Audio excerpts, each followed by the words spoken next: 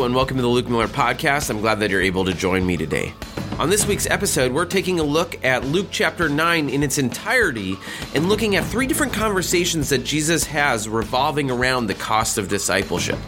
We'll see the questions that these three different people ask are probably not much different than statements we make in our own lives at different times. I'm looking forward to seeing what this means for us. I hope you are too. So grab your Bibles, turn to Luke chapter 9, and let's dive in.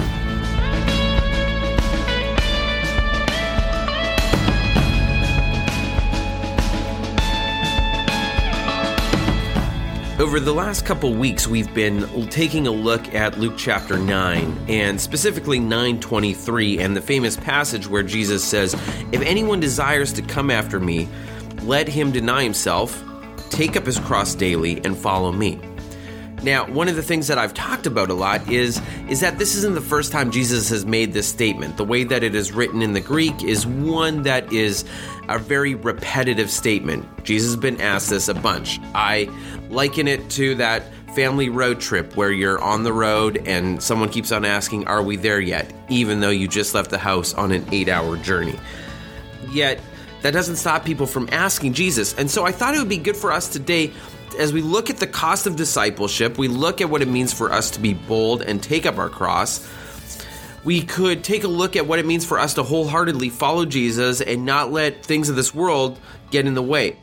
And really what I'm saying here is we're too easily distracted by urgent things of this life, whether it's our material desires, our physical comforts, that sometimes we fail in our commitment to God. And it's not just us, right? It is something that is prevalent in our society, but it was also something that was very prevalent in the time of Jesus. In fact, in Luke chapter 9, we see these three conversations that happen with three different people. And I want to take a look at all three of these people, and we'll discuss it a little bit. And I'm going to start by reading verses 57 to 62 in Luke chapter 9, knowing that we've read verse 23 over the last couple weeks multiple times. And this is how it goes. "Now it happened as they journeyed on the road that someone said to him, 'Lord, I will follow you wherever you go.' And Jesus said to him, 'Foxes have holes, birds of the air have nests, but the Son of Man has nowhere to lay his head.' Then he said to another, 'Follow me.' But he said, 'Lord, let me first go bury my father.' Jesus said to him, 'Let the dead bury their own dead, but you go and preach the kingdom of God.' And another said, 'Lord, I will follow you, but first let me bid them farewell who are at my house.' And Jesus says, 'No one, having put his hand to the plow and looking back is fit for the kingdom of heaven.'" Now, in the 9th chapter of Luke, Jesus is busy ministering in Galilee. And in the passage above, Jesus finds himself meeting three different people while journeying on the road. The first person here was an unnamed disciple. He might have the right mind to follow Jesus. In fact, that is what Jesus always commands us to do. Using John 10, "My sheep hear my voice, I know them, and they follow me." In fact, it must be appreciated that Jesus did not call this person and ask him to follow him, unlike how he called Peter and the disciples in Matthew chapter 4. But what was the Lord's reply? He said that he wanted to follow him, and Jesus responds in verse 58 and says, "The foxes have holes and the birds of the air have nests, but the Son of Man has nowhere to lay his head." Jesus, like he does so many times, doesn't give a direct, straightforward answer to any of his questions. Rather, he described a situation in which he was living at that moment.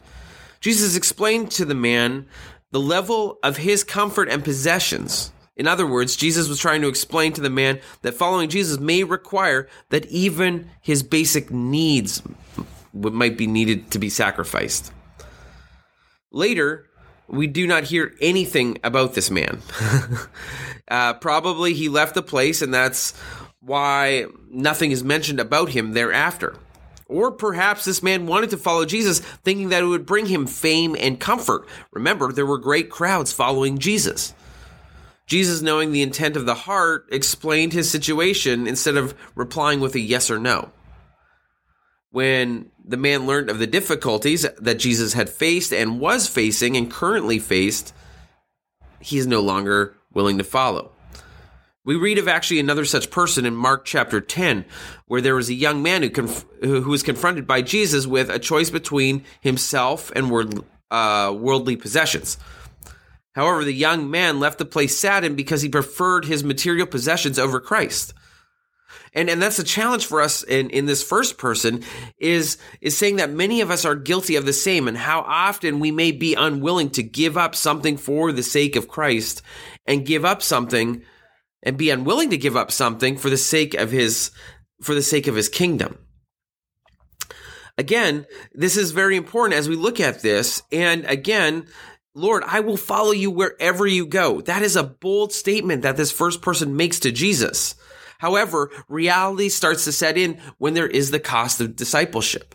Remember, this is that main statement that we've made around every corner in this series, which is just saying that salvation is free, but discipleship will cost your life. That takes us to the second person in this story. All right.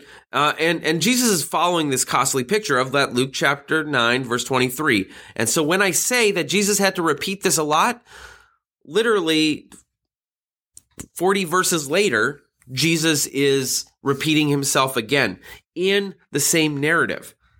But let's get to the second person here. The next, Jesus met another person on the road. This man was called by Jesus to follow him. And if we read in verse 9, it says, verse 59, I should say, it says, "Then he said to another, 'Follow me.' This person was not unwilling, but rather said, 'God, or Lord, let me first go and bury my father.'" The usage of the word first shows the priorities of the person. He wanted to perform all of his commitment to his family before following Jesus. However, it doesn't sound like an unreasonable request. It was the duty of the eldest son to bury the father.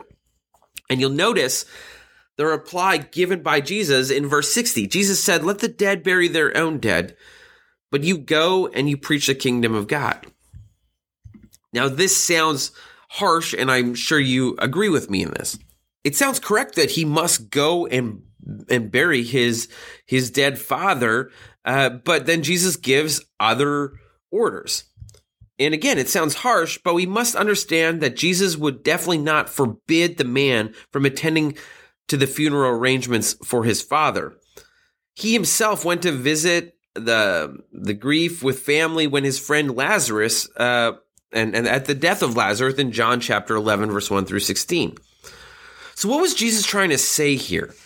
And to take a look at that, we really should understand the true meaning. We must know the Jewish cultural background, and I hope you indulge me in this as we go through it. On first reading, it seems that this is a conversation that took place between the death of the man's father and his proper burial. However, in those times, Jewish people buried the dead usually within 24 hours. And the family members sat around the deceased body until it was buried. If the father had already died, his son would be not walking on the road and communicating with Jesus. Rather, he would be sitting at home with his family in mourning. What then was the nature of the request? We have to ask, and there's really two possible situations that could come here.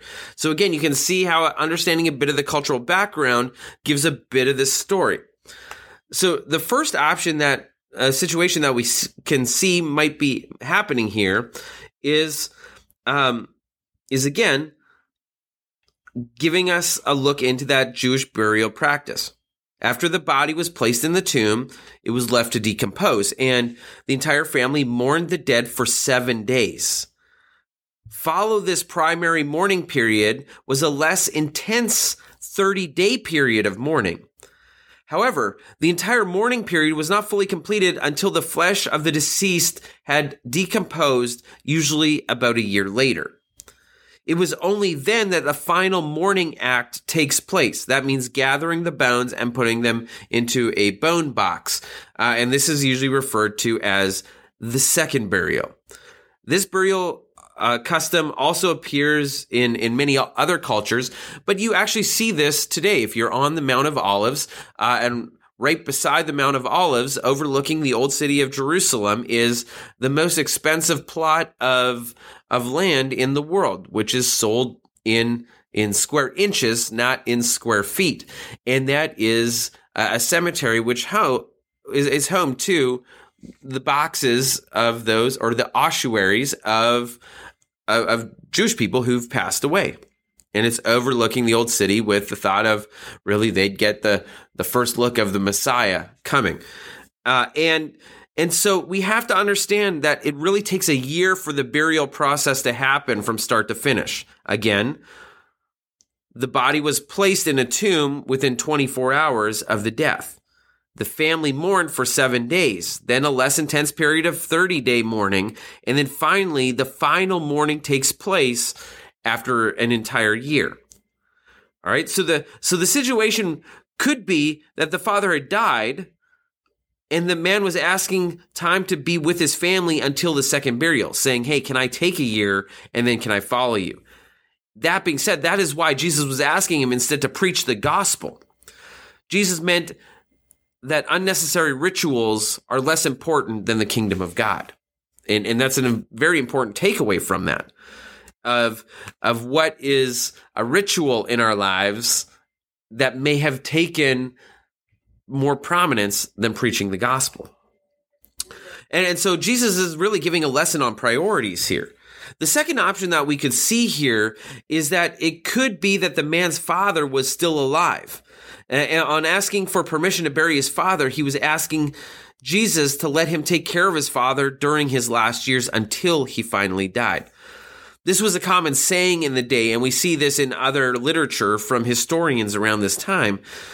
So the person meant that he would follow Jesus once his family responsibility was over and he had nothing else to do. This meant that the man was asking for a very long time before he actually had to follow Jesus. Now, as we've looked a little earlier, and we've seen in Matthew 19:29, that passage where it says, and anyone who has left houses or brothers or sisters or father or mother or wife or children or lands for my name's sake shall receive 100-fold and inherit eternal life. Jesus is giving a challenge in Matthew chapter 19 about not neglecting your higher spiritual calling.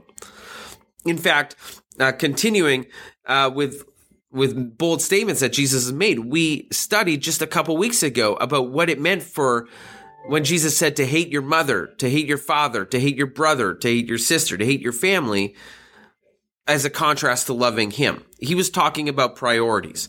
So this situation could definitely fit into one of the two. Regardless of what it is, Jesus was looking for disciples who were ready to give up whatever could hold them back. And Jesus was concerned that the man was using a family situation for an excuse for delaying his discipleship. He told the person that the spiritual dead can attend to routine tasks of life themselves. Focus on your spiritual calling. The same is true with each and every one of us. Each one of us who have accepted Jesus has a call of God in our lives, and Jesus wants us to focus that priority on our calling. And so that's two conversations that we've covered, and both revolving around priorities. Now, the third person, it says in Luke 9:61, it says, another person also said, Lord, I will follow you, but first let me go bid farewell to those who are in my house. This person actually gives back an excuse. He was ready to follow Jesus. He just had one other thing that he had to do, and bid farewell to those in the house. Again, it sounds very reasonable. And we find another person making a similar excuse in the Old Testament in 1 Kings chapter 19, verses 19 to 21, where it says, so he departed from there and found Elijah, son of Shaphat, who was plowing with 12 yoke of oxen before him, and he was with the 12th.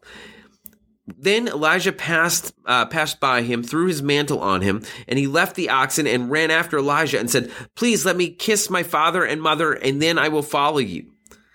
And he said to him, go back again, for what have I done to you? So Elisha turned back from him, took the yoke of oxen and slaughtered them and boiled their flesh using the oxen's equipment, gave it to the people, and they ate. Then he arose and followed Elijah to become his servant. Well, what you have here is this story of Elijah and Elisha. And Elisha had a similar excuse. He asked Elijah to allow him to bid farewell to his family. And Elijah didn't hinder. For those of you who have kids, no doubt you have had this conversation before. When you say, hey, I need you to do something.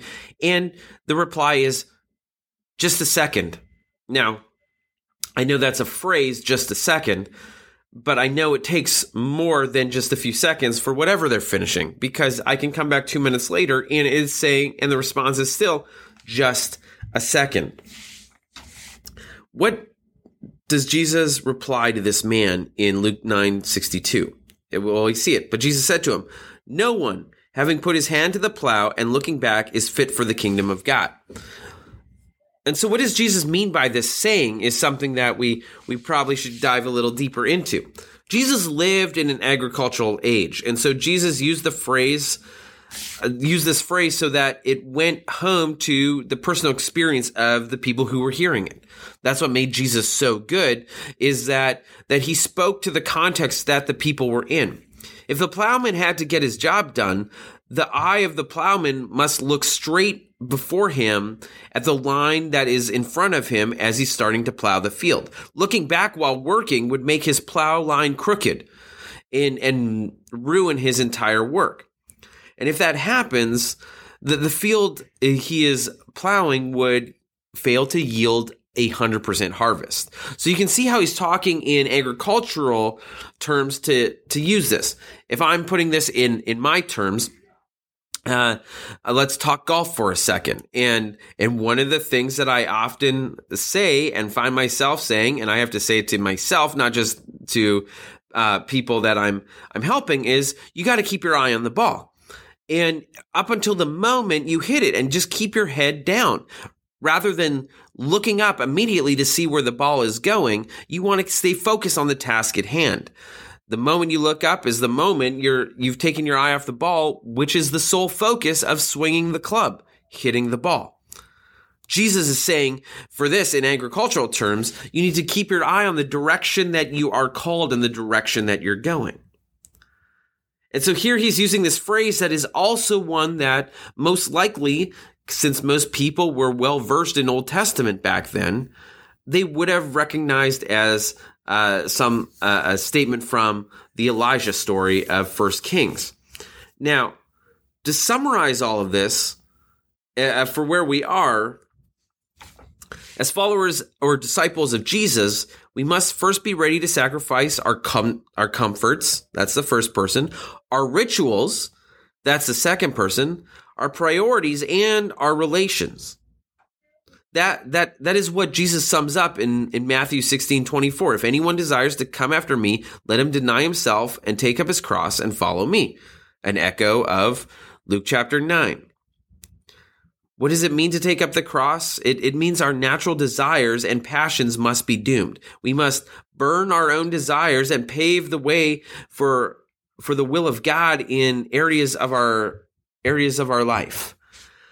And we must do that in a way that is allowing us to keep our focus on God. This is true in our lives in so many ways. We try to lay aside the cross in certain areas of our lives that would make us unsuccessful in following Jesus. And so as we finish up here today, I want us to take a moment and maybe ponder some questions. The first person was unwilling to let his comfort go. So the question we have for us today is, what comfort or possession are you willing to release to follow Jesus more wholeheartedly? The second question is, the second person had other priorities which he considered more vital than following Jesus. So what priorities have you placed before your obedience to Jesus? And the third person gave more importance to his family than Jesus. And let's not forget the question asked by Jesus to Peter, Simon, son of Jonah, do you love me more than these? In John chapter 21.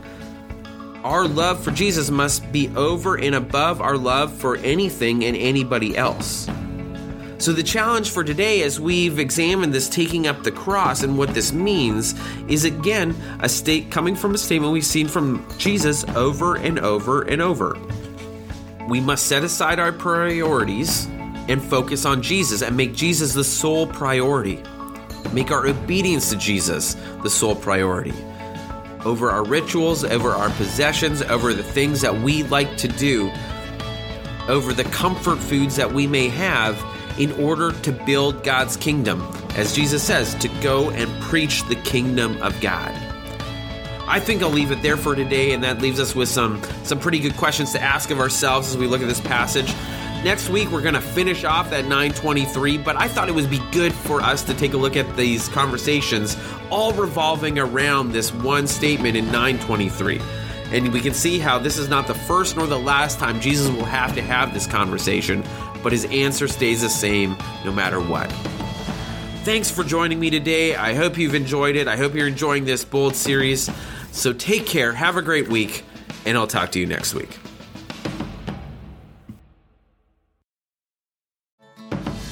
Thank you for joining us on the Luke Miller Podcast, a part of Sunrise Digital Ministries at Sunrise Community Church in Fair Oaks, California. If you're wanting to know more about our digital ministries, you can download our app at the Google Play Store or the Apple Store, where you'll find Backshed Bible Study, Sunday sermons, and the Luke Miller Podcast. If you've got questions about who Jesus is or what it means to be a Christ follower, we would love to connect with you. And you can send us a note at www.sunrise.church/welcome, and we'll get you connected. Thanks again for joining us. Take care.